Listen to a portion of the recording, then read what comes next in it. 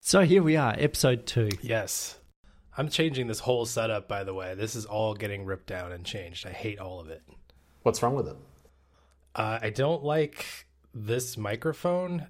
It's way too sensitive, and it just picks up a spider could be outside 3 houses down, and I'm hearing it on the recording.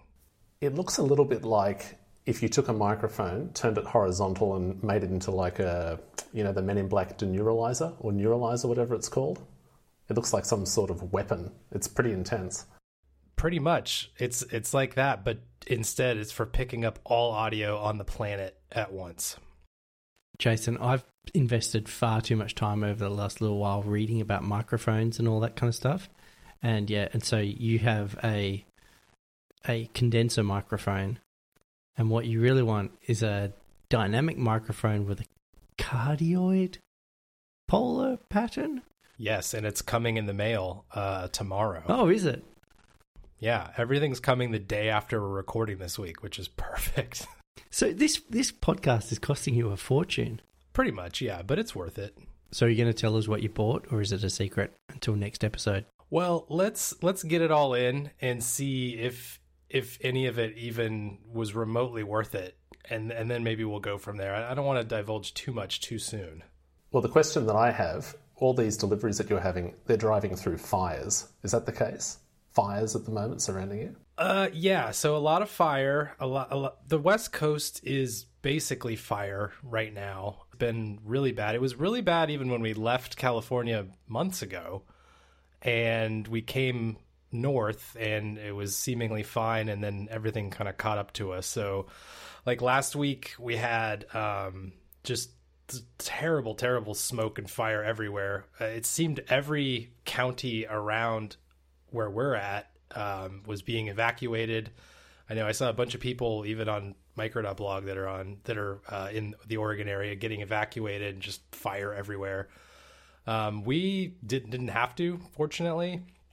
But the smoke and the air quality here, I'm guessing AQI is a worldwide thing, or maybe it's not. I don't know. But normally our levels here are like in the 20s, and during all the fires, everything, I think our high at my house anyway was like 560, I think. So really awful, like where the scale just stops, but the number keeps going. So not ideal for breathing or living in general, but it's been better now. So there's no imminent danger or threat to your lives, your family lives, anything like that, do you? Never say never, I guess, but as of right now, I mean, we keep watching all the various sources of information, which honestly aren't that great. It's making me kind of come to realize that our systems of the internet,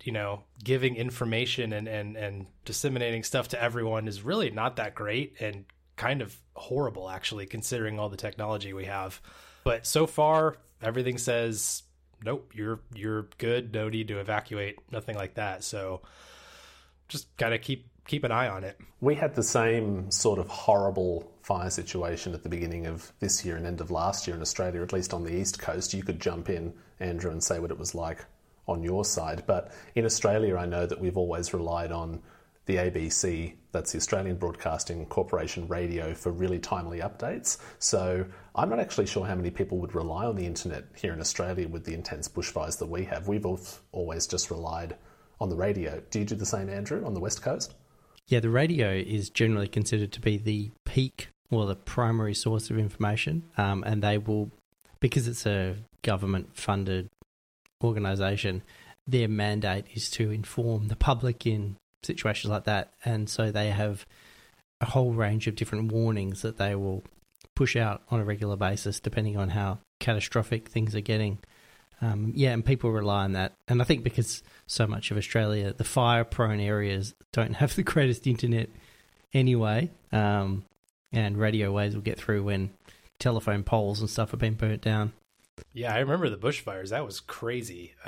And I even remember when it was happening, it felt very much like you fall into that scenario where you're like, well, that's a crazy thing that could never happen here. And well, here we are. Yes, unfortunately, climate change, global warming, is a international problem, and we're all suffering. Yeah, I mean, it's like with this kind of stuff happening, I'm not going to get into that thing right now, but wow, it's just seems pretty obvious. But I guess, obvious things are hard to see sometimes for certain people. Yeah, it's just that extreme variation and how far the weather can go, because where I live, we've always lived on a narrow coastal strip right next to the sea, sort of with a border of mountains that holds all the wet weather in, and all the dry stuff is generally over those hills, over those mountains. And now to see orange skies, smog, horrible stuff from bushfires in summer, which we never really had in our area before, you think, yeah, there's definitely a bit of a global shift happening. Now, you guys are on opposite ends of the country. Was it pretty equal on both sides, or was it more prevalent east, west, in the middle? Or it was much worse on the east coast of Australia. We had a few spot fires and outbreaks, but certainly nothing too far out of the ordinary. We kind of expect something every summer. So for us, it wasn't catastrophic, but for the east coast, more in Martin's region of the world, it was disastrous. Yeah, and to be fair, Andrew, with the way that Australian news bias goes, it could have been 5 times worse on your side and they still would have focused on Sydney. And so it goes. Yeah, but well, I'm glad that you're relatively well, that you're breathing smoky, but air that is able to keep you alive, and that you're not in any immediate danger. That's good news. Yeah, thank you. Like I said, when we left California, we were worried about everyone there with the fires when we were heading out, and then it kind of quickly reversed to everybody saying, wow, you just moved in and now you're on fire. And I was like, yeah, well, that's how things go sometimes.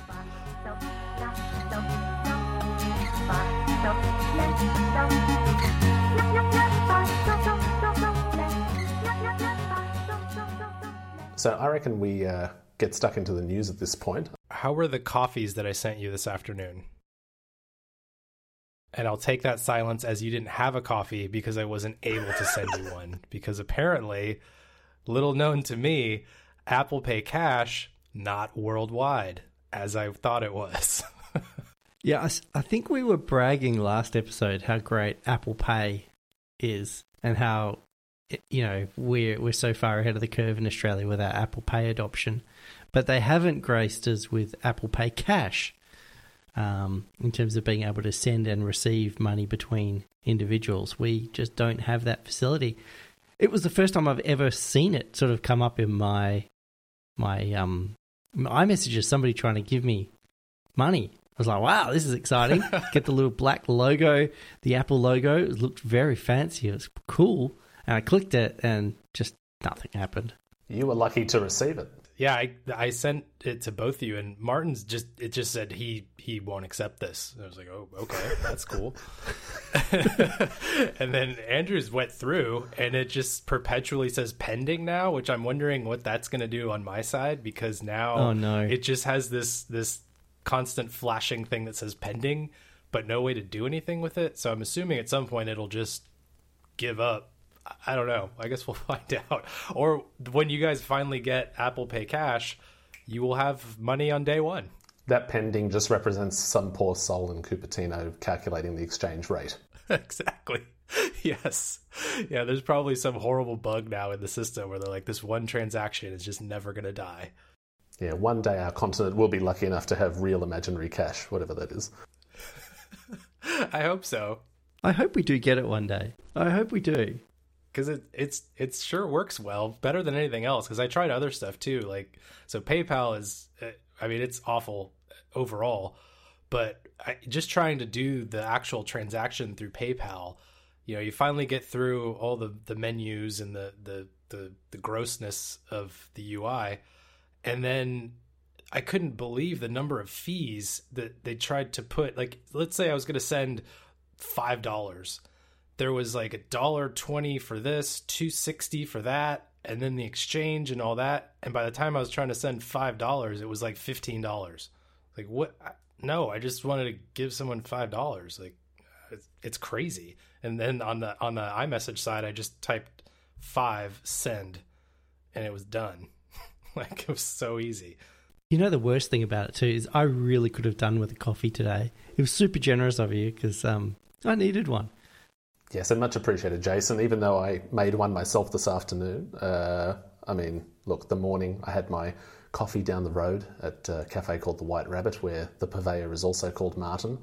You can imagine what that's like when the universe sort of folds on itself, worlds collide. So maybe one day I can go there and buy my coffee off the other Martin with your money. And I'll tell him where it came from and he'll be amazed.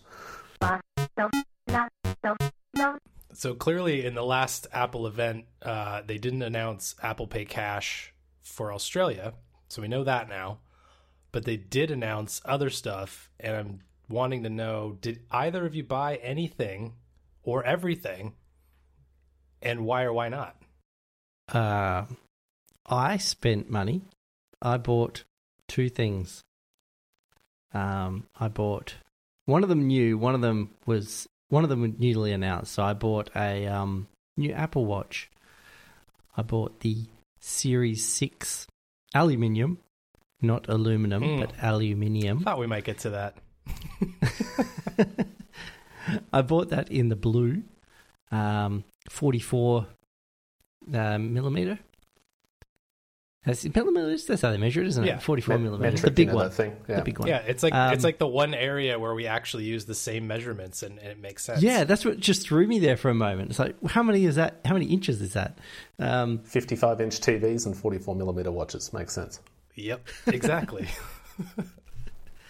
So yeah, I bought that and I got it with the standard sport band, which is a new style sport band to me because this is going to be replacing my Series 1 Apple Watch. Wow. So I'm pretty excited because I think it'll be a massive upgrade. That's going to be everything's different. The screen is different. Always on. Yep. Much bigger. If I fall over, somebody will know about it. Potentially, yes. I can swim with it now. It's actually going to be a massive, massive upgrade for me. So I'm pretty excited about it. Haptic crown. That's a big one for me. I love the haptic crown. Old ones feel broken. Oh, I hadn't even thought about that.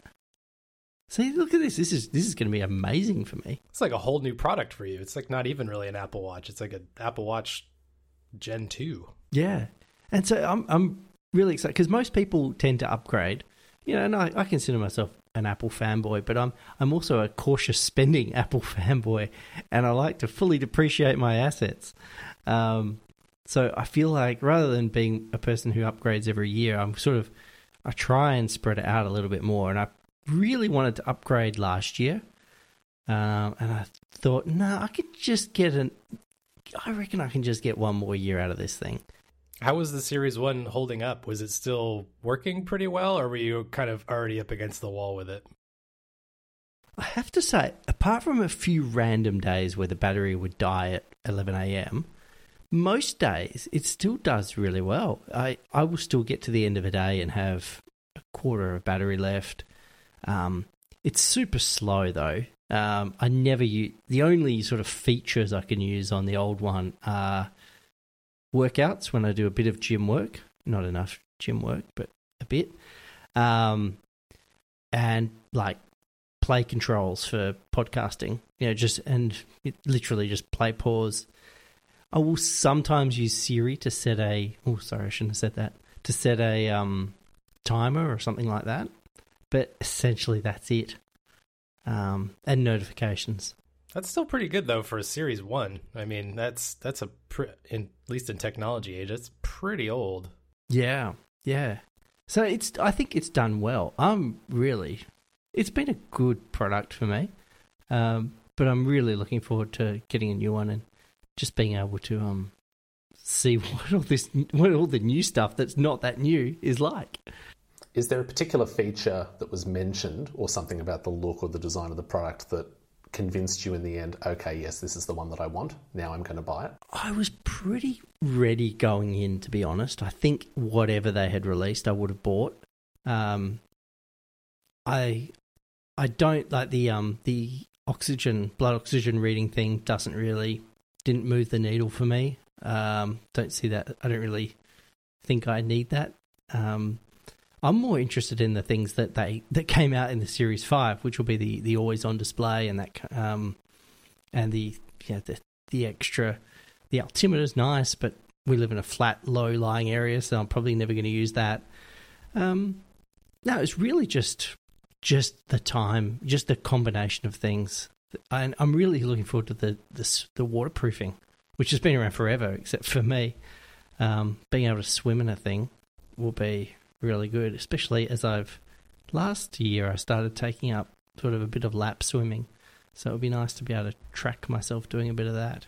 Well, I don't know if you're going to be the sort of person who wears their watch in the shower, because I wear my watch into the shower every single time. And there's always that fun moment at the end when you turn off the water lock and you hear that buzzing as the speaker ejects the water. Have you two seen slow-mo videos of that happening and what's going on? It's awesome. Yes. I love it. Yeah, it's crazy. Yes. So you're going to have a go.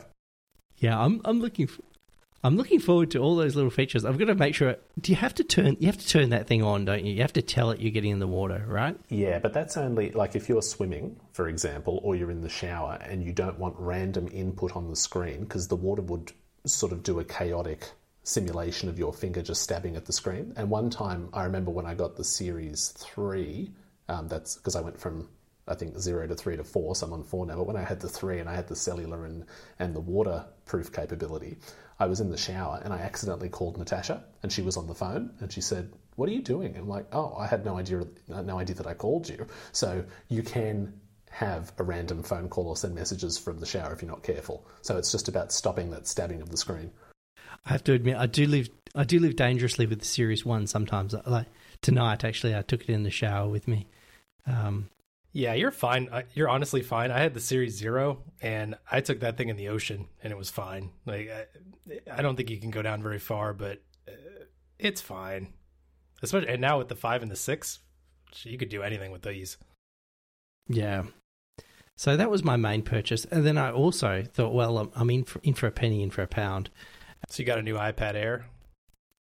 No, that's an area of conflict for me. That's a whole nother discussion. But no, I bought a new set of AirPods Pro to replacing my first generation AirPods that only last for about half an hour. Another big upgrade. You're going to love that. Yeah, so really looking forward to it, and looking forward to that surround sound capability that they've integrated. Have you tried it, Martin? I could be completely crazy, but I tried it on a couple of movies that I had purchased through the TV app, iTunes or Apple TV or whatever we're supposed to call it now. And from what I could tell, it simulated that idea that the audio was coming from the phone. It sounded boosted and a little bit bizarre, but it did make it seem much richer. You haven't tried it yourself? I have not. No, I don't know if I have anything that it will, because it's only really with like content that you get from iTunes, or does it simulate with everything? I'm not really sure. I haven't looked into it extensively, but it seems pretty awesome.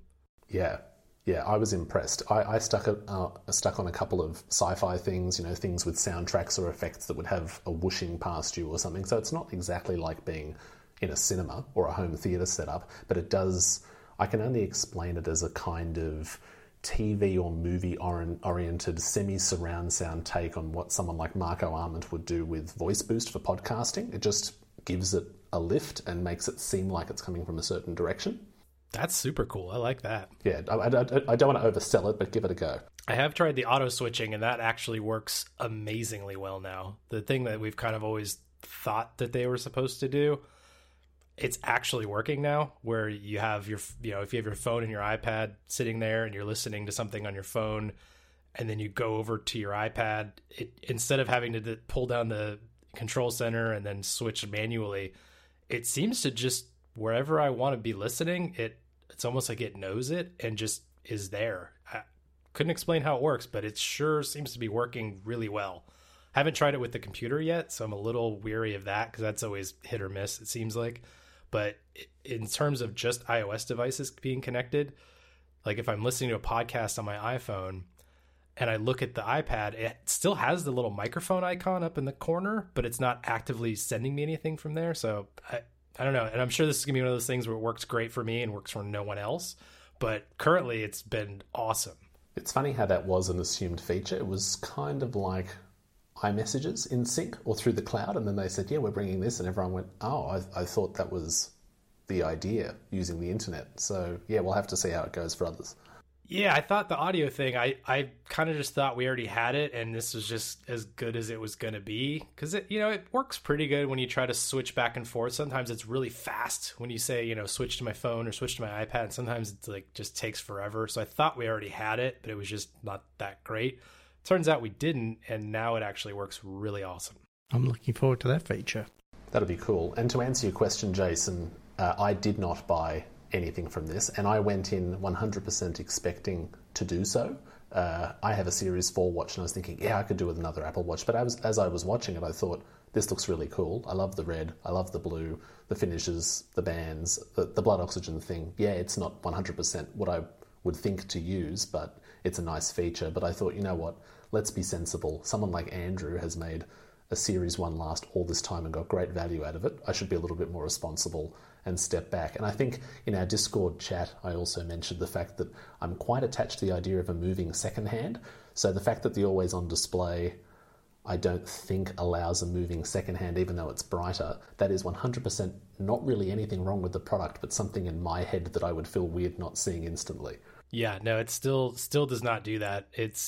And the always on thing, okay, so, and I know, Andrew, you just got to watch. I'm not trying to bum you out on this, but for me, the only thing that I don't like about it is the weird animation that it does. And now that I'm saying this, I hope I don't ruin it for you. But it does this like little, when it's in always on mode, it's almost like it shrinks the UI or something. And then when you wake it, or when it goes back to like active, it kind of grows a little. I don't know. It's got an animation thing. And I don't really fully understand why, but I kind of wish it didn't do that. And I think the new one, because the new one's brighter, right? So maybe it doesn't do that now, because the current 5 that I have, it actually does dim, but it sounds like maybe it's not going to do that now. So I don't know about the 6, but in terms of the secondhand thing, it doesn't do that, but I could see that being a really cool thing to be able to just see it constantly spinning around. It would make it feel very much more, I guess, like organic, almost like a mechanical watch or something. From what I could see in review videos, I think the animation you're talking about has been lessened, because there were some demonstrations that I saw where the watch was not in its active mode, it was dormant, and it looked really quite bright. So I reckon it's going to be a really cool experience for you, Andrew. This is how tempted I was, but it did sort of come to life a bit more. For me, I mean, I agree with you. The spinning second hand does lead it to feeling more organic, but really I suppose it's not really that important. To my mind, for some reason, I do spend a lot of time waiting for a minute to tick over. I don't know what's wrong with my life, but I'm like, wow. And then, whether it's a meeting starting for work or, meeting up with a friend or a relative or something, maybe it's just a bit of OCD, but it's like, ooh, on that. I just like that. Not a problem with the product, just with me. Don't worry, it's not just you. I do the same thing. When you were a little kid, did you used to stay up too late at night to watch your bedside alarm clock flick over to midnight? Watch it go from 11:59 to 12, the little red numbers changing? Yeah, and trying to time it with my mind to see if I got it correct. Absolutely. Well, not so much clocks, but the big thing that my dad would always do in the car when we were driving for family trips was he would note where the odometer was, and he would say, right, we've got this long till we get home, kids. Where do you think the odometer's going to be? Or where do you think the clock's going to be? And we'd have to guess the distance all the time. And it was like this family game. I suppose that was our weirdo take on I Spy, but looking at one point of the car. As a parent, I can appreciate that. Okay, so no iPads all around. I was kind of surprised. I honestly thought one of you was going to pull the trigger on an iPad Air, since it's basically an iPad Pro, but much cheaper. Yeah, I need some counselling here on this one. I have an iPad Pro. Is it the first? I lose track of this. There's so many these days. You have the 10.5, right? You guys both have the 10.5? It's the 10.5, the 2017 model. I think it was the first of the 10.5s. The non-square edge one, right? Yes, that's right. And it's still fine. it does everything I need. I never feel like it's too slow or anything like that. The only thing that I'm noticing all of a sudden is drastically reduced battery life. Like, it just drains. You will sit there doing nothing, and battery just drains down. And I've tried all the voodoo. I've tried deleting apps that I thought maybe doing it. I've looked at the battery management and trying to see what's sucking the juice. It seems like it is just whatever's going on in the background services, I can only presume, is just causing the battery to drain really quickly. And to the point where I'm thinking, I need a new iPad just because I need a better battery. But, and you've got this iPad Air now, which looks amazing and better than my iPad Pro in all ways except probably one, which would be the ProMotion display. That's the one. So I've got the, it's an old iPad Series 1 pencil, but does have the 120 hertz. And now I'm confused. Is a Series 2 pencil at 60 hertz a better deal?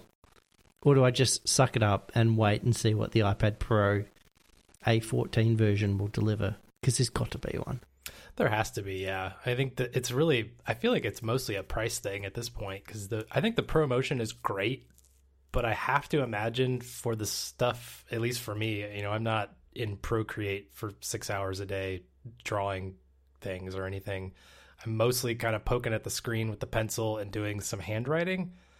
So I can't imagine. I don't know. I would actually like to try it for myself and see if I can even tell a difference. But if other than the ProMotion, storage size, and I feel like there was one other thing, but it's so close that the next Pro just has to be, it's got to have something crazy, because if it's just kind of the same as now, then I'm just confused as to, like, is ProMotion really a quote pro feature? I guess so. There has to be, like you say, there has to be something amazingly new coming with the next one. Yeah, something to justify that, like, because it's like it's $599 and it jumps up to $799 or $899 or something. It's several $100s more, which I think for most people, you're not going to notice a difference. You're just going to save $300 and have a really sweet iPad that actually comes in a cool color instead of boring gray. Yeah. So for each of you, what does, I mean, other than the fact that Pro generally means nice, what is the iPad for each of you, and what convinces you to get a new one? For me, the iPad is essentially now my laptop. I converted to an iMac just before COVID-19, which seems like a stroke of genius, because I've been able to base myself at home and have a really comfortable computer to work at. I like working in this at-home environment, but if I was having to do it like with a laptop, oh man, I'd be totally over it. So yeah, having this iMac has been great, but my ancient MacBook Pro became a Roblox machine for my kid, and so I don't have a laptop at the moment. And I thought, well, do I need one? And I look at the Apple Silicon ones coming up and think, oh, I'd like one of those. But for the moment, the iPad has basically been my laptop, as well as my around the house, do everything, read, consume kind of machine. And it's done really well. I have the cellular iPad as well. So, and I think that's almost a non-negotiable for me, is having that. But yeah, it's probably my most used device for non-work activity. Yeah, it's the same for me. It's my do everything device. It's mostly, I think, screen size is what makes it kind of pro, I guess, in my mind, because you can, connect it to the keyboard folio thing, and then it's kind of more like a laptop, or just rip it off of that, and then it's actually a tablet. I think a lot of stuff I'll sit down at a MacBook and do whatever, but I can't rip the screen off of a MacBook and just kind of, turn it 90 degrees and then read a long article on it. It's just, it's the do everything device for me, where if I had to just have one device, it'd be really hard to give up a Mac. I don't think I'll ever give up a Mac fully. I don't really subscribe to the, you have to use iOS, you have to use Mac OS. It's like, just use whatever makes sense at the time. But if I had to just do one thing, it would probably be the iPad Pro, and just because I think it can do many of the same things plus a lot more. And I don't think adding like a touchscreen to a Mac is going to fix that either. I don't even think that's a good idea personally. But yeah, I think the Pro aspect of it for me is kind of taking it from that tablet experience kind of one step further, where now I have USB-C and I can plug in a thing if I need to. Not everything really plugs into it at this point. Someday maybe. But those are the kinds of things I think that make it Pro for me. And I know the whole Pro moniker, I know it's never going to go away. It's been there forever, but it's just kind of a misnomer at this point where it's like, what does that even mean to anyone? No one cares about the word Pro. It doesn't distinguish that, you know, you make movies, so you buy the Pro, and I don't make movies, so I buy the regular. Pro does just mean more expensive, nicer, more features, more stuff attached to it. So I think that's just my thing, is that I go Pro because it can do more generally. It is kind of nonsensical because professional, I mean, it's not really professional, anyone can do it. And if it means prosumer, like prosumer, everyone is technically a prosumer these days. If you upload anything to the web or anything on a social network, whether it's a TikTok video or some sort of professional, in inverted commas, project that you've done on your iPad Pro or your Mac, everyone's producing. So I agree, it's a bit of a nonsensical name. It's kind of annoying too for you know, just because a lot of it is tied to price, that, you know, if you got an iPad Air or an iPad Pro, it's, you know, if an iPad Air is your max budget and that's what you can get into, you can do everything that anyone else could do with a Pro. But it's kind of like this, like, well, you know, you do things, but you're not like a pro at it. It's like, what does that even mean at this point? But I don't know. I think it's annoying tying price to the status of your work, I guess, is what it sounds like, where you're saying, you know, you can only be a pro if you can spend $900, but you can't be a pro if you can only spend $700. I think if I'm being totally honest with myself, it is an ego-driven thing for me. I want to think of myself as needing the Pro the best. If you actually looked at what I did with an iPad, I'm certain an iPad Air would be just fine. But there's something about it where this is my passion, this is my hobby. I kind of just want the best. But I think if you benchmarked me using an Air versus a Pro, there'd be zero difference in reality. Oh, for sure. I think that'd be for most of us. That's the same. I feel like it's the same issue with why I have, you know, 6,000 apps on my phone. It's like, it's a just in case kind of scenario. I feel like it's the same with things like the iPad Pro, where it's like ProMotion. Well, what if I don't have it? What if there's that time where I need it? And it's like, okay. We use it to justify the purchase, but a lot of times I think you're totally right. If I had a green iPad Air, I'd be thrilled.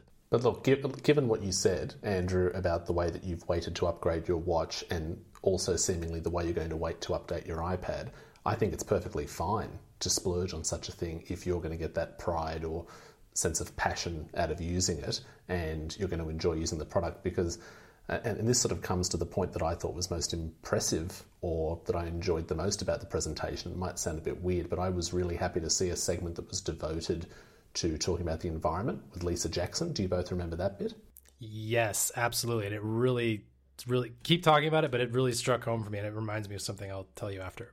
Yeah. I mean, what I think is really important is, you know, we want to upgrade these devices. We want to move to the latest and greatest thing, but it is Apple's responsibility to actually discuss these things, where their resources are coming from, how they're using their energy. And she did make the point, that's Lisa Jackson, that I think she said that Apple's corporate headquarters and retail stores already run on 100% renewable energy, but they're shifting to carbon neutrality by 2030 throughout the supply chain. And that's really interesting to me because, yes, Apple pushes all of this stuff like recycling programs and trade-ins, but then what's the energy consumption in recycling that? Yes, you're giving over a device, but what, you know, how intensive is the energy consumption in actually transforming this old product into a new one or a new material? So I'm not saying that Apple's perfect, and they, like a lot of companies, have a long way to go, but I felt better watching this presentation going, yep, this is really the only company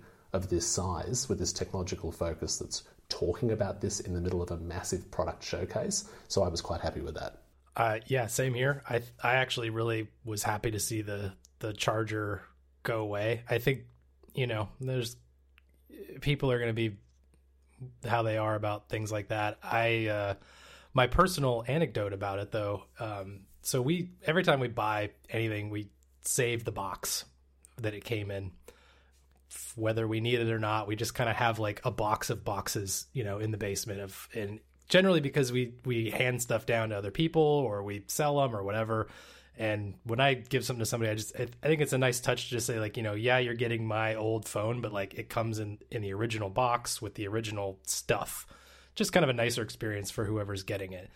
And so when we moved, I was going through this kind of box of boxes just to see like, do we even have some of this stuff still? Do we need it? And of course there was a bunch of different Apple boxes in there. So I started going through them because I was going to get rid of a bunch of them and I just wanted to make sure nothing was left in there. Lo and behold, many of these boxes had not only all the original paperwork stuff, but a lot of the chargers and cables because, as you upgrade, you don't need a new cable every time. Some people seem to thrash their cables. Not sure how that happens, but for me, I was going through, I took note of this. So in there were 4 Apple Watch chargers, the little puck things, 5 of the 5-watt chargers, which is the one they just said they're not going to put out anymore. So that seems to make sense.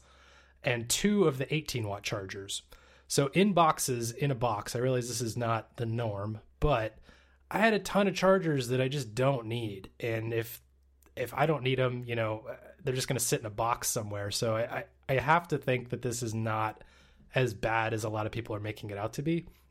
I think less chargers out there, the better. And honestly, the 5-watt chargers, they kind of suck anyway. They're slow. So everybody has bought a charger off of, XYZ store, or they have one in their car already, or they have one in the house. So getting rid of the charger, I think it's a really great thing. And I think it's under this idea of lessening stuff in the environment. Because you have to think the number of phones and watches that go out the door every day with a charger, that's a hell of a lot of chargers that are just not getting used. And they're being created so all the materials in those chargers are now not available for other devices that could be used. So I think that's the other half of it, is that there's a lot of stuff in those chargers that is not getting, removed from the pipeline to be used for other products that people will actually use. That's a really good point. That's the classic opportunity cost argument there. And I think the other thing is that all these devices now are really smart about managing power inputs. So it doesn't really matter if you use a big boy charger on something that the device wasn't necessarily designed for that. I think they can all manage. So it doesn't. Yeah. Oh yeah. I use the 90-watt charger for everything. Yeah. So it's not like you need to have one of everything, or match the charge voltage with the or the wattage with the device. So yeah, it's just whichever one you happen to find and have lying around, use that. So do away with the dinky ones. It's fine. Yeah, I keep a 90-watt MacBook Pro charger at my desk to plug in everything from my phone all the way up to a MacBook Pro. Just one charger, which is great. The one thing I think would have been nice for Apple to do, and this is purely just a goodwill measure, would be to have just reduced the price just a little bit, to offset, to psychologically offset the cost of, or the price of not getting something. Because, yeah, sure, for them it's probably 10-cent include, in terms of the cost of production and all that.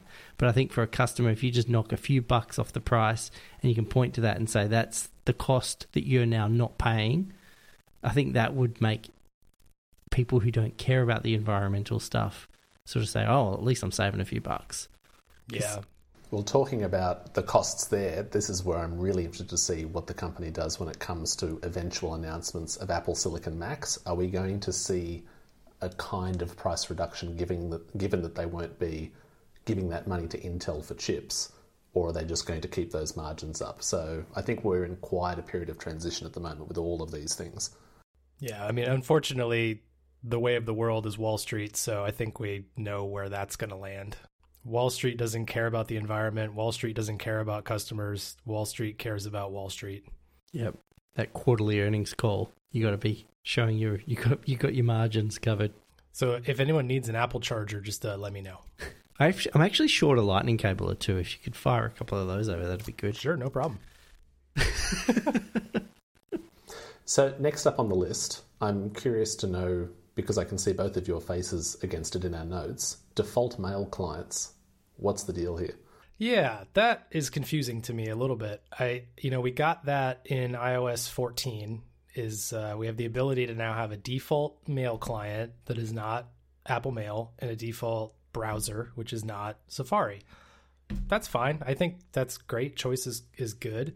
On the Safari side, I use Safari anyway, so it doesn't really bother me there, but I see that being valuable. The mail side is the one that I am curious what you guys feel about this. It was a new feature. I was like, oh, cool, I'm going to set a default mail client. And as I started thinking about it, I kind of came to the conclusion that I don't care with a mail client, because I don't understand, like with a browser, people are iMessaging you links, you're on the web, you're getting links all over the place.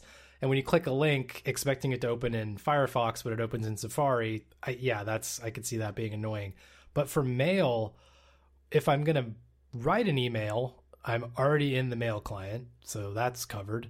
If I'm going to reply to an email, again, already in the mail client, don't need to do that. The only scenario that I'm coming up with, and maybe I'm just really glaringly missing something here, is if there's a mail to link somewhere. And when was the last time you ever clicked a mail to link anywhere? And nowadays, everything's a form on a web page, so that's pretty much taken care of. No one really has, send me an email, mail link. I guess we do on our website. So that's one place that's not now thinking of. But other than that, does a default mail client really matter? It seems like the browser was the big win for everyone, and they just kind of threw mail in because it was like, yeah, here's another one to make it seem like there's choice. It almost placates the nerds, I think. It's a little olive branch, a gesture, because like note-taking apps, various different things that we want to try, email tends to be the thing that tech enthusiasts are still talking about. Hence, we're talking about it right now. So personally, I'm happy with the default mail app. I don't think it's horrible. Yes, there are things that could be improved. The big thing that I turn off is that conversation view. I actually can't understand it.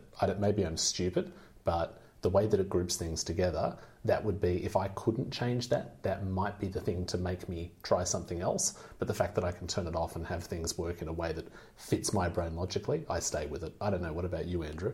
That is such a good tip, because I too feel a bit old with that conversation view. I think I've got to do that. Something changed in email a few years ago where suddenly you got your sent messages threaded in with the ones being set, the inbox sort of threaded in with the sent mailbox. And I live in this slightly permanent state of stress these days whenever I delete something, and I have no idea if I'm deleting the entire thread or an individual mail. And I honestly don't quite understand how to manage email anymore in that regard. It sounds pathetic, but I don't know how. No, I agree with you, because you've tapped on a thing called inbox and you expect to see the messages that came in. But if you're seeing messages that went out, it's trying to simulate a chat. Yep. But it's not a chat. It's two separate folders mishmashed together, and I can't negotiate that. Yeah, I don't like it either. And especially when everybody replies and the thread always gets quoted back at you in its entirety each time. So you can kind of the latest email in the thread basically contains everything anyway, and at least then it's one distinct entity that you can delete, move, whatever. I never know what I'm doing. Am I moving a thread or am I moving a mail message? I don't know. So that's my old man whinge of the day. Default mail clients. Well, yeah, I thought it would be something I'd get into as well, but because I don't like mail on iOS from version 13 onwards, iOS 13. Before that, it was fine. They did all those changes in 13, and they hid all the buttons behind that reply. The magical reply, yep. / forward arrow, whatever it was. You don't click reply to print? That seems pretty normal.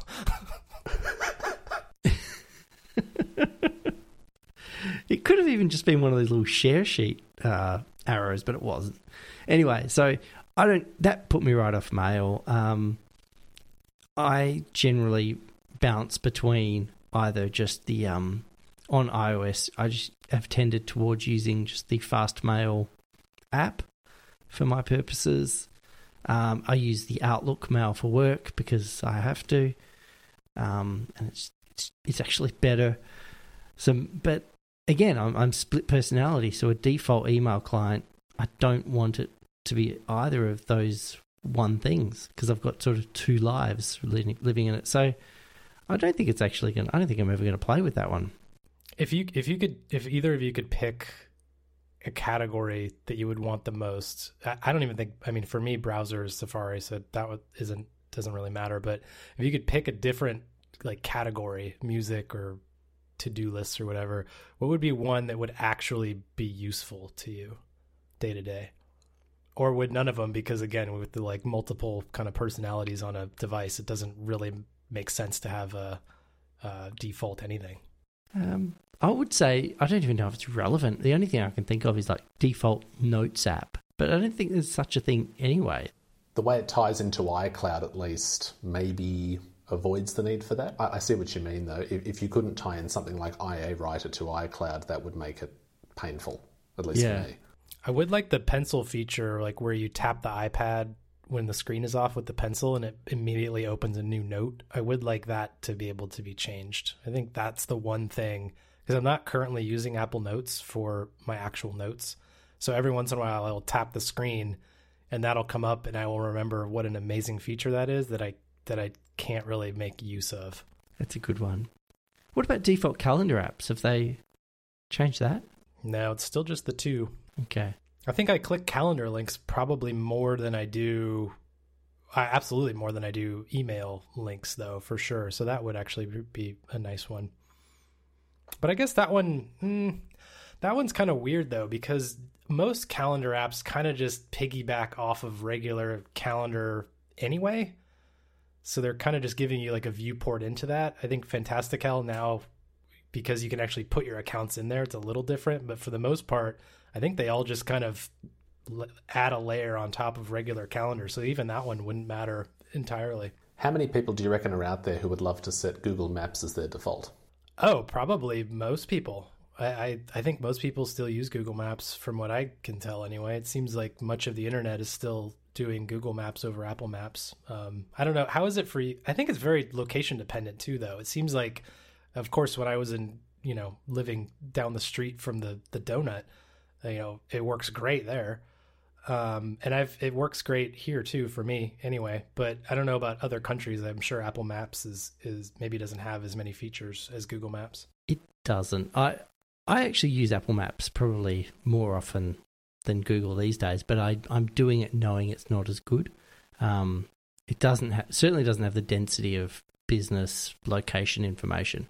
Probably the one thing that I like Apple Maps for is that Google Maps has actually become bloated. It's starting to get too confusing because it's not really just a mapping app anymore. It's a rate and review the place you just went to and tell us if the donut's really good. It's tracking your moves as you go around. Did you take photos at the burger joint? Put them on the Google site and leave a review. And I don't like that.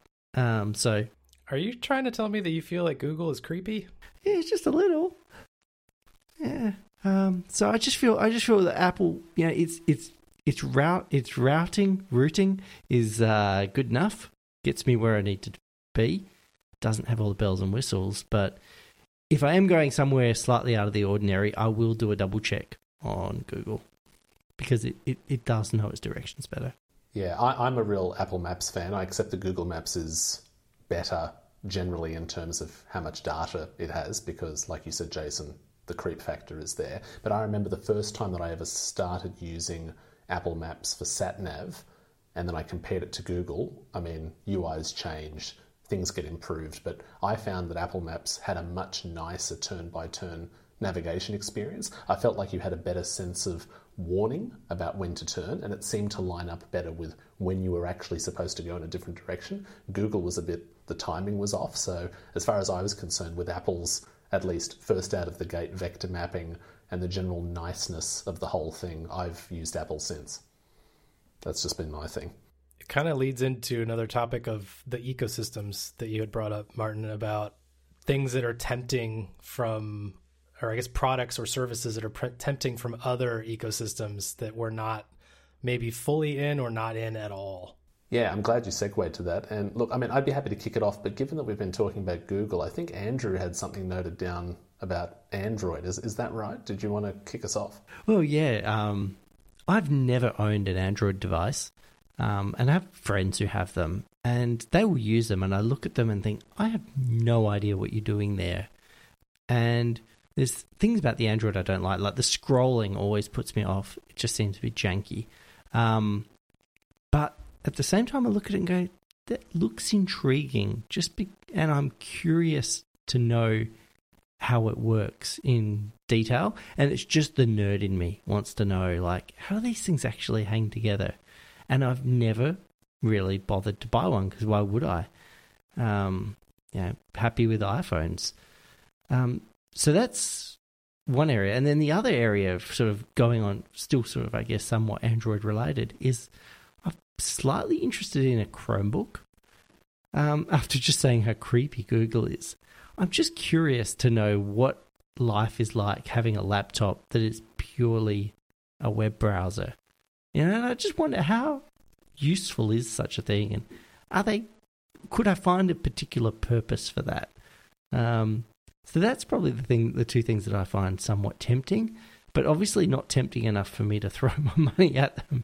I don't mean to be a smartass with the Chromebook, but are you looking to be punished, or how? Are they that bad, really?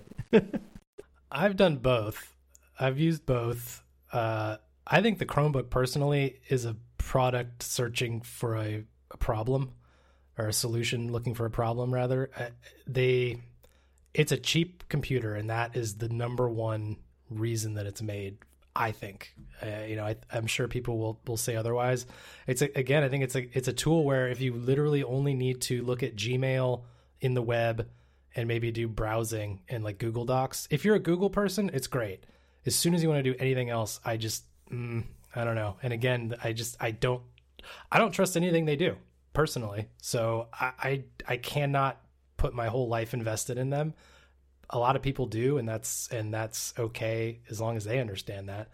But I think the Chromebook, it's a cheap way to get a browser, and I think in some instances that's a really good thing. If that is your means to get to the web, then that's your means to get to the web. Well, I don't use Gmail. I don't use Chrome. I'm using primarily Apple Maps. I don't use Google Calendar. I don't think this thing's for me. You're just driven to flirt with the devil, is that right? You just want to see what it's like. Yeah, I think so. It's like the grass is always greener, right? Where it's kind of what you have is you don't know how great the thing is you have until you try to go look at something else, and that's exactly what happened with me with Android. It was a while ago now, but it was after the 3GS, so a while ago. I switched to Android after the 3GS, and then when the 4 came out, I went back to the iPhone, and then it was iPhone up to 3GS, then Android, then back on the iPhone 4, and I just stayed on that train ever since. But Android, it seems like it's fine. It's the Google thing. I don't want anything to do with Google. It's the same thing, if it's like Oculus now, where they're owned by Facebook. Unfortunately, it's the best damn headset there is, and I don't want to use it anymore because it's 100% Facebook, and I don't want anything to do with them. And so I have to get rid of it. I can't be hypocritical and say, oh, well, it's not really Facebook. No, it's Facebook. It's the same with everything else they own. Well, it's Instagram. It's not, no, it's Facebook. So you either go all in on Facebook or you completely cut it off. There's no in between. They don't have an in between. They don't look at it internally as a company and say, "Oh, well, we can't put our horrible policy on that. That's Oculus." No, it's Facebook above all, and the same goes for Google. So I was going to say, are you tempted by anything else?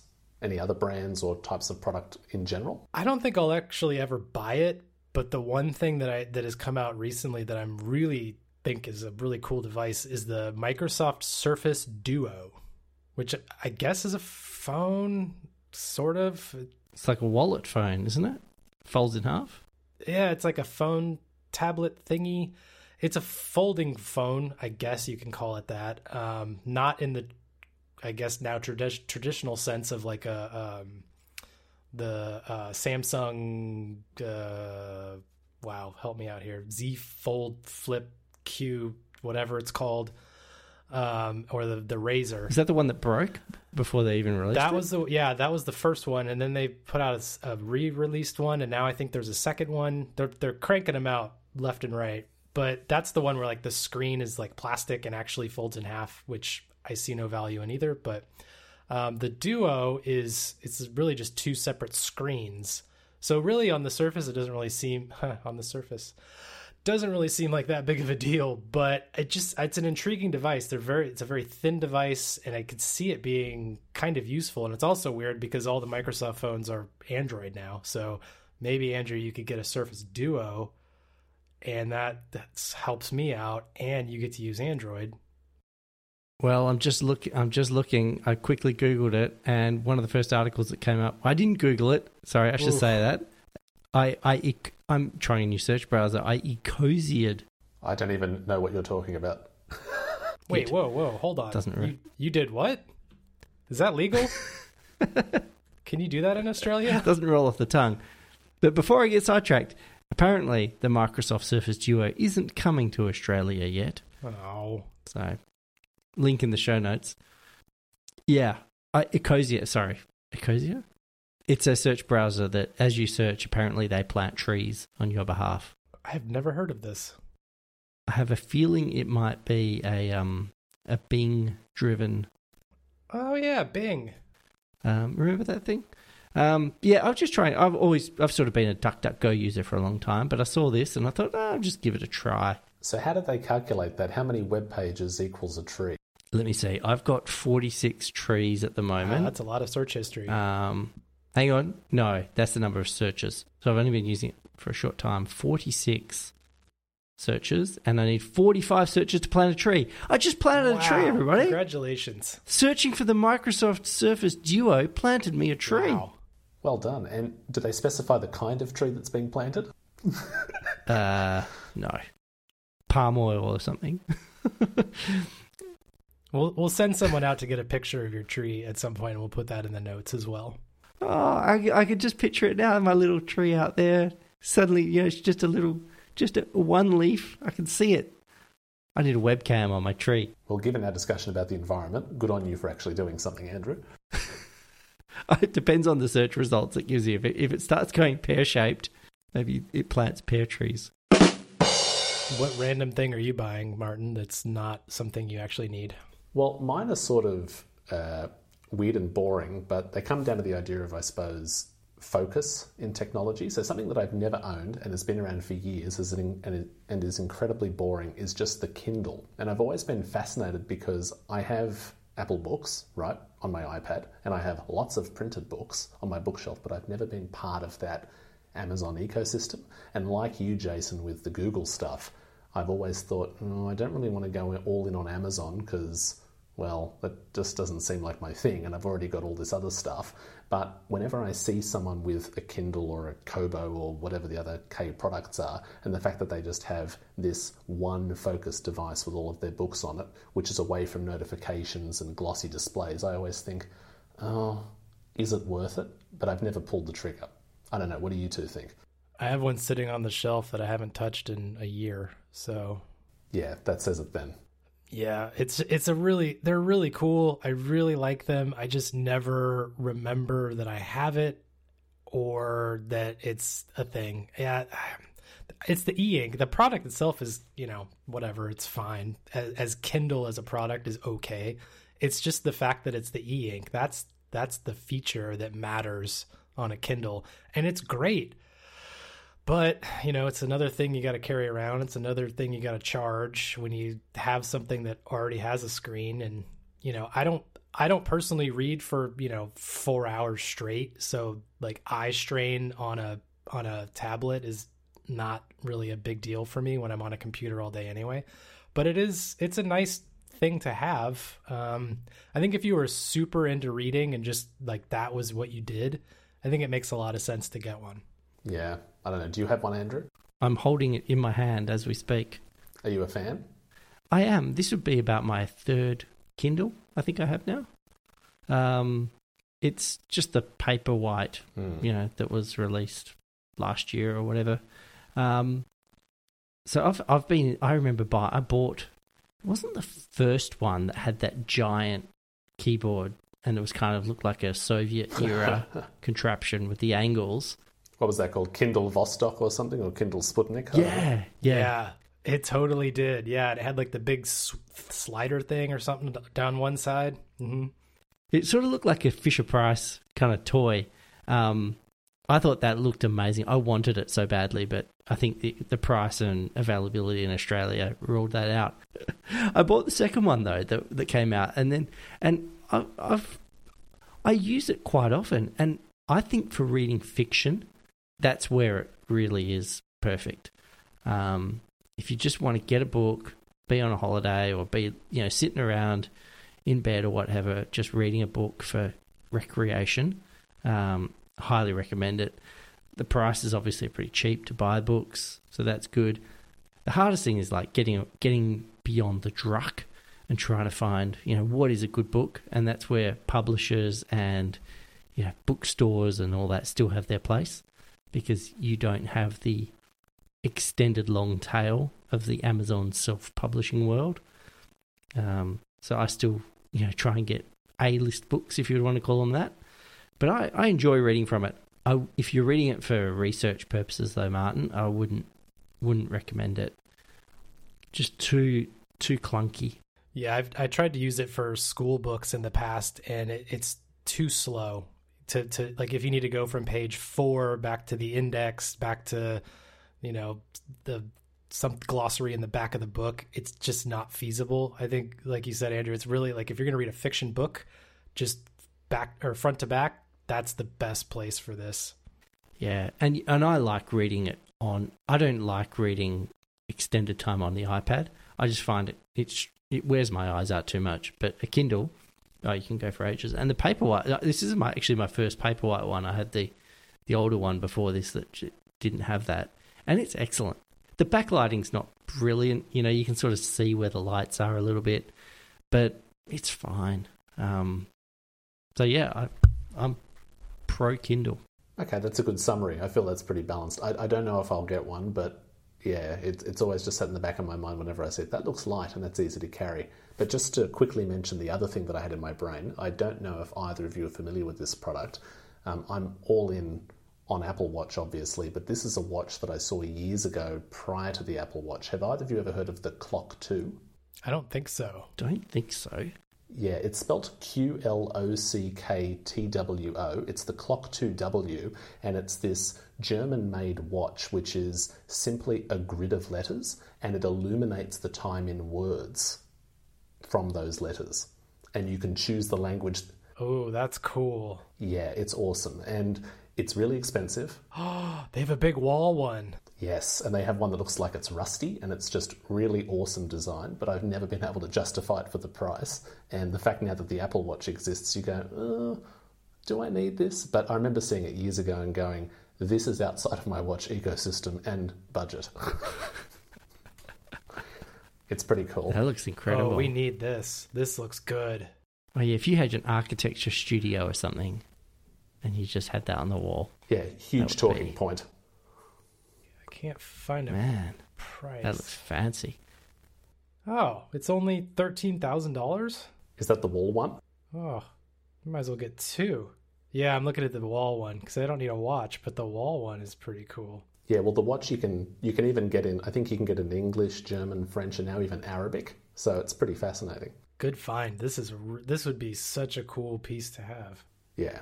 Yeah. So I bring that up with a sense of bittersweetness or melancholy. Like, maybe I won't get that, but cool to mention. Yeah, I don't know if I needed $8,000 worth, but it sure does look cool. Well, if you could send Apple Pay cash to someone in Europe to get it for you and wait for that little man to do the euro conversion, then maybe they can send it back to you. Ah, good point. That does remind me. It reminds me of something that I would love to have, and they don't. Are you guys old enough to remember back in when airports used to have those ticker boards where the letters would flip over to show? Oh yeah, like train stations too. Mm-hmm. Yeah, and it would make that big clunking noise. And there's that. I remember reading an article about these things. There's a certain name that they have. I can't remember it off the top of my head. But yeah, I just love those things. And the saddest thing about the digital era is seeing them go away. And I'm sure there's probably a digital version out there that sort of flips over in the same way. If you could combine that with a watch, that'd be pretty cool. Well, my digital version was in the old Mac OS X dashboard widget section, and I don't know if either of you two were Lost fans, like the TV show with the 108-minute ticker. Oh, yeah. Yeah, and every 108 minutes my computer would make a screeching sound, and I had to put in the numbers 4, 8, 15, 16, 23, and 42. That was the closest I got to having something like that at home. Push the button, brother! Yeah, that's Desmond, isn't it? Brilliant.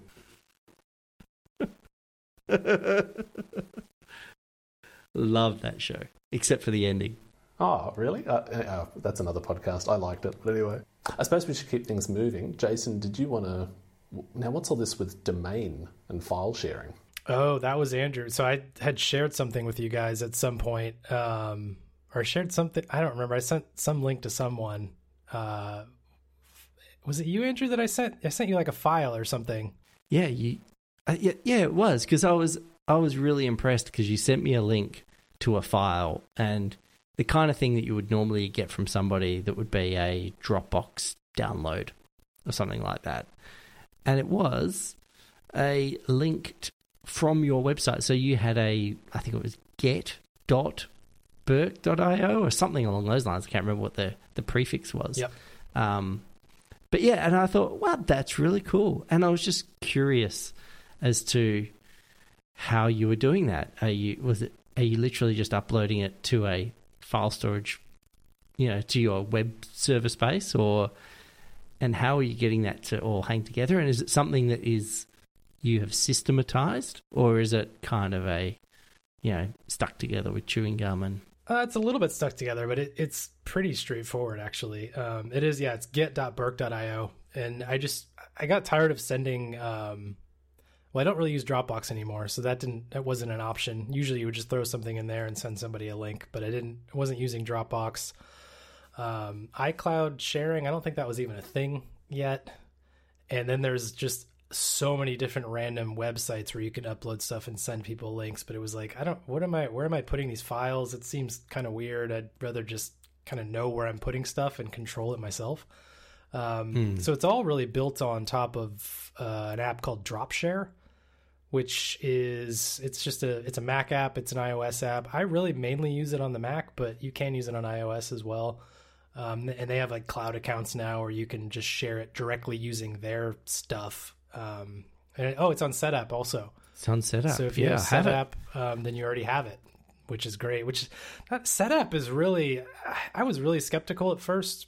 Not so much in the idea of it, but I just didn't think it was really going to work. But given the number of apps that keep showing up on there from pretty prominent developers and a lot of indie developers too, I have to assume it's working to some degree for them. Otherwise, they wouldn't be on there. But anyway, Setapp, I feel like it's a really great service. I hope it's not terrible for the people that are on it. I haven't heard that it has been, so ignorance is bliss, I guess. But anyway, Dropshare. And then the nice thing about Dropshare is it allows you to use kind of any backend that you want. So you can use like Amazon S3, which again, I don't use because it's Amazon. I'm trying to get away from that a little bit. But I use something called Wasabi, which is like an S3 compliant alternative. It's cheaper than... Barebones used that for their Ujimbo sync a few years ago. Oh, okay. Yeah, it's fantastic. It's super fast. It's cheaper than S3. And it's not Amazon, which, if that's important, is a good thing.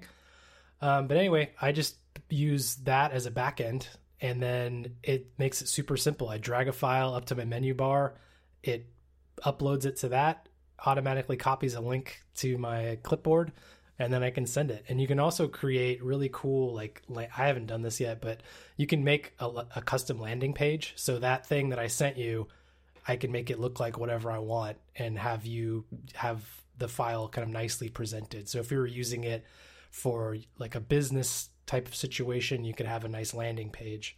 And then you can use custom domains. So I just set one up for get.mydomain. So now everything I send is get.burk.io / and then the file name. So it's just like, it's a nice way to know where you're sharing things and just know that they're there, and then also be able to just get rid of the file entirely if you need to. So it has an audit trail. You can kind of see who's accessed it, downloaded the file, that kind of thing. No, there's no like logging of Andrew downloaded this file 14 times. It's nothing like that. If you needed something like that, you'd more want to go with one of the many file services out there. This is really, I think, more for a personal use type of thing, or just like a small business too. Right. But it's nice to be able to send somebody a link that's not, oh, now you need to go get an account because I sent you a Google Drive link and you don't have Google Drive or whatever. It's very simple, back to basics, normal download off the internet. You don't need anything special. I was really impressed by it, and maybe that's a sad reflection on me. I don't know. But I thought it was cool, so I was just interested to know how you'd done that. So thank you. I think I have a blog post on it somewhere, so I can link that too. Oh, that'd be good. And then I'll have a project over the next week. Yeah, you can do that and YouTube DL, and you'll be set. It's still on the list. What have you got for us next, Martin? You've been sort of been a bit quiet over the last little while, and I'm looking at the list here. Oh, well, I mean, I don't know if you want to, because I know Jason had the thing about test flight and you had the screenshot here, so I have more to contribute, don't worry. Well, look, I mean, I don't know, did you want to say anything about those two things first? Because I was quite fascinated by the addition of the news segment. Oh, the thing I found in my house. Yeah. Yes. What did you find in your house? You've added something in the notes there. So one of the great joys of moving is you get to rediscover everything that you own, for better or worse. And this is, I think, for better, but I'm finding a lot of old stuff. It's making me realize that I'm a collector. I like to collect things. I think a lot of us do. But I thought this one was particularly interesting. Maybe not super interesting to everybody that listens to the show, but something I found in my house, or in a box rather, that I find to be pretty cool is a Game Boy Micro Famicom 20th Anniversary Edition. That's a mouthful. What's all that about? Probably nobody knows what that is. I think everybody can probably know what a Game Boy is. That seems like a pretty easy one. And I remember something about the Super Famicom or something like that was kind of legendary or something, was it? Yep. So like in Japan it was called that. Here it became the NES, or the Nintendo Entertainment System. So this was a Game Boy Micro, so small, released in 2005, both in Australia and the US. So you guys had it too. But it's just this tiny, tiny Game Boy that is horribly uncomfortable to use, probably would cripple you as soon as you start trying to use it. But it's just adorable. It's the smallest little pocketable Game Boy. Oh, it has a charging port that is super proprietary. I can't even find it. Can't find one online at this point that is reasonable. So I still need to find that so I can charge it up. But I just thought it was this Game Boy Micro USB, huh? Yeah, exactly. I need to find that. But it was just this super cool little thing that I found when I was looking through stuff. And it kind of made me think, like, every once in a while, I think I go through this phase of like, why am I collecting old crap? Like, why do I have 15 different iPhones on a shelf next to my desk? Like, that's so stupid. But I don't know. I just think it's kind of cool to keep stuff from the past every once in a while and kind of look back at it from a technology standpoint and see how far we've come. But also, I think more intriguing to me is just some of the ideas people had in the past for what was a good idea versus a bad idea. And this is one of those ones where it was like they could do it, so they did it. And I'm just not sure there was really a reason to do it. It's just so small. There's like shoulder buttons. There's a volume rocker, screen brightness. It has a little speaker. It has a headphone jack in it, which when you look at it is huge compared to the actual size of the thing. It's got LNR triggers on it. The resolution is 240 by 160. So super high resolution. The screen. Are we talking something about the size of this Playdate device that's coming out? Or is it bigger or? It's similar to that. That's kind of more of a square. This would maybe be like if you took two of these and stuck them next to each other, it would probably be about I haven't seen a Playdate in person, but I've kind of seen like the little AR thing. I think it's about that size. So probably about two of these stuck together would be the size of the Playdate. The screen size is 51 millimeters, like 2 inches. I've been cozying for an image of the this thing. I think I may have found it amongst all the different. There's a tree. There's look a at all tree. those trees. Yep. My old technology is building trees. I love it. I think I found the right one. I put this in the links, but it's so it almost looks like a miniature. It's a horizontal sort of. This thing's silver. The picture in this is silver. Does that sound? Yeah, the original one was all silver. Right. This one one is a special one. It's this gorgeous gold and like dark red. It just looks good. If you're a fan of Nintendo or Game Boys or anything nostalgia in general, you would like this. My first ever one, I just wanted to add in there, was the Game Boy Color with the ice design, which was undoubtedly a rip-off of the whole iMac translucent plastic thing, but I loved it. Yeah, and I'd sit there with the little IR blaster with some of my old friends playing Pokemon. You couldn't really move away from each other, but my goodness, was that cool at the time. I know, wasn't that amazing, the IR thing? Like, that was like space really age technology. That was so mind-blowing back when that was a thing. Like, doing this wirelessly. But the fact that it was instant. Yeah. It was instant. There was no waiting or anything. No more sync cable connected up, none of that. And this Game Boy Mini, did it take the Game Boy cartridges or was it its own thing? It uses the Game Boy Advance cartridges, which is also funny because the cartridge itself is like 2/3 the size of the actual unit. Oh, yeah, and the slot into the bottom. I'm just found another image here. Yep.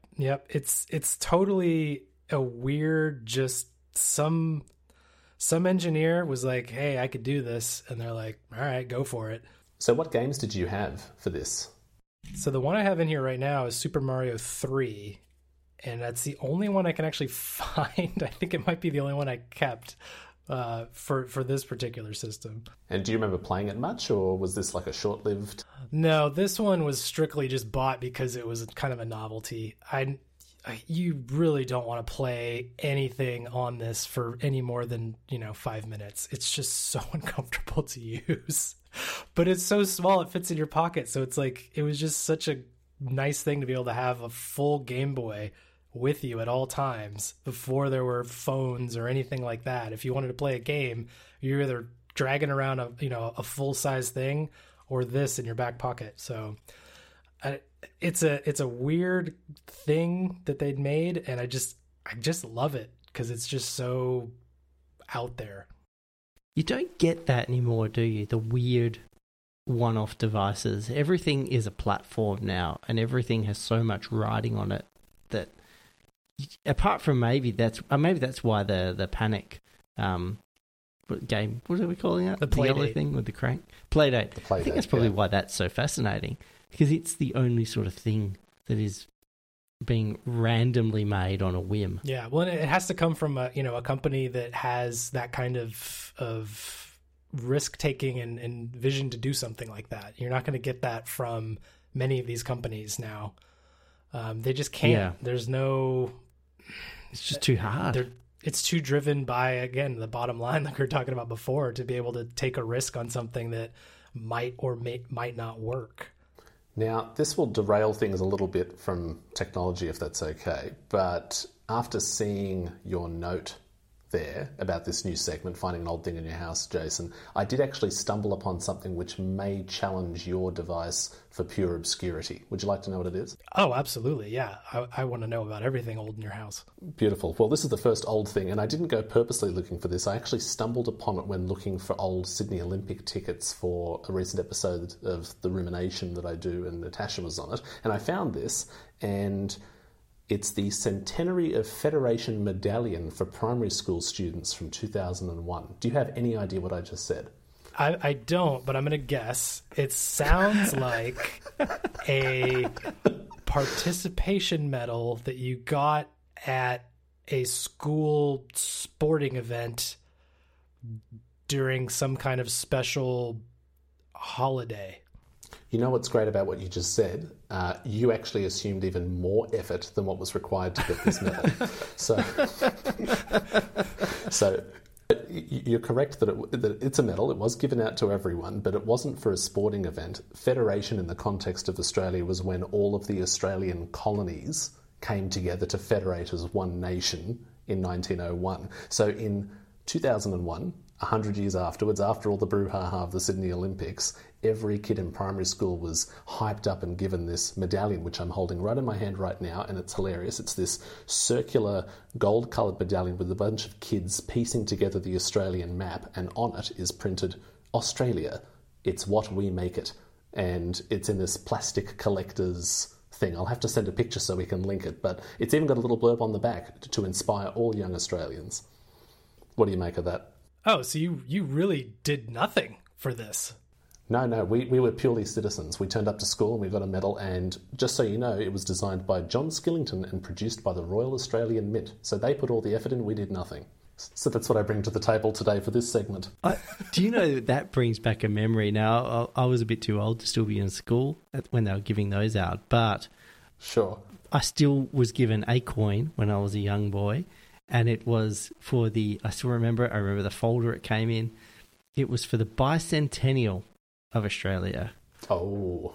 So, yes, in 1988, that was 200 years post what we were educated as the founding and discovery of Australia in 1788, when basically white people arrived. And in 1988, we were given a coin to commemorate the bicentennial because it was a really big deal. Wow, you guys are really, really into time-based coins.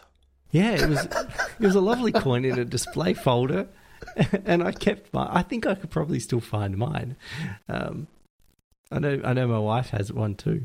We're both at school, but yes, I think basically it was the were probably the Conservative governments trying to maintain the status quo.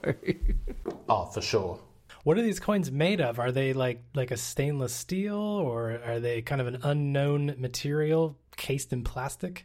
Mine was encased in plastic.